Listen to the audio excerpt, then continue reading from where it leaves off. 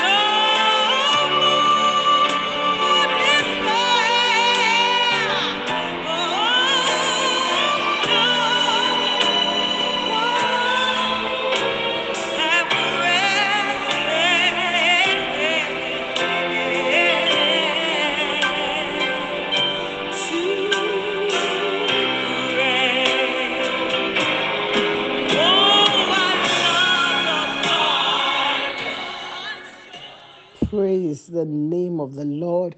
One of the most beautiful songs that I love. I love the Lord because he heard my cry. Beloved, in life, people can hear you in their ears, but they don't hear you with their heart. In that they will listen to your problem, but they're not moved to do anything about it. They just listen, sometimes for the sake of listening, sometimes to go gossip, sometimes even to rejoice in your downfall, but not so the Lord. The Lord hears our cry. He hears our voice and our supplication, and he does something about it. He intervenes. And that's why I love Psalm 116. I love even the first verse. I love the Lord because he has heard my voice and my supplication. It's so comforting to know he does. Amen. And the psalmist says that God has listened to him, and therefore he will call upon the Lord for as long as he lives. Why? Because if you read the psalm, you realize that he was at the throes of death. He had a near-death encounter, and he said that death compassed him, and the pains of hell got hold of him. He was in trouble. He was sorrowful. Then he called upon the name of the Lord, and he prayed, the Lord, deliver me, I beseech thee, deliver my soul. They say, yes. And because God is gracious, and beloved, that's what you have to know this morning, that God is gracious. He hears and he answers our prayer. God, he says, is merciful. Yes, God will show you mercy. And God preserves. Hallelujah. When we cry unto God for help, especially in the context of which I'm speaking, where this man was at the throes of death, but God heard him, God delivered him, and God preserved him. And he said to his soul that the Lord has dealt bountifully with you. He said, God has delivered his soul from death, his eyes from tears, and his feet from falling. Beloved, there's nothing that God can't do. And this morning, I'm speaking to somebody who has had a diagnosis of a terminal disease. I'm speaking to somebody who's on the hospital bed. I'm speaking to somebody whose family member seems to be going down. Listen, God is merciful and God will help you. He says that God helped him. God delivered his life from death, his soul from death, and God delivered his eyes from tears. God prevented him from being sorrowful and God helped him. This morning, I've come to tell you by the word of your Father. He said to tell you that you will laugh again. That is the title of today's encouraging message, to tell that you will laugh again. This man went through a hard time, but when he called upon the Lord, something happened. God healed him. God delivered him. He said that he was greatly afflicted. And even in his affliction, he spoke careless. He said, all men are lies. He was discouraged. But then God came through. Listen, what man can't do, God can do. And when I say man, every man. Sometimes you go to the doctors. The doctors are very intelligent. They know their business. And they'll speak to you or they tell you what they have found in you.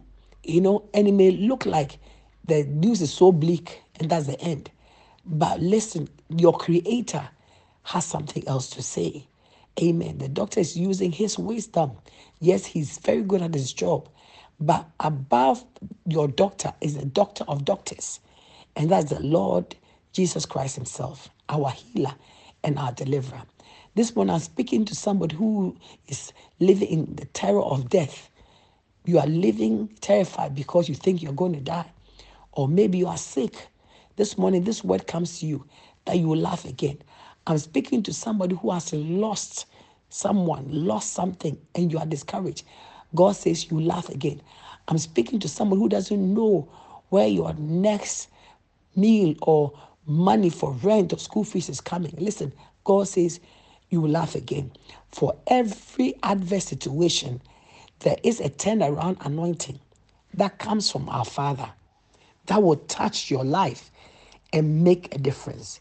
In the book of 2 Samuel, chapter 12, David's child that he had with Bathsheba, Uriah's wife, whom he took after he killed Uriah, the child was cursed by God. The child was very sick. And David prayed, he fasted, he wouldn't eat, he wouldn't bathe.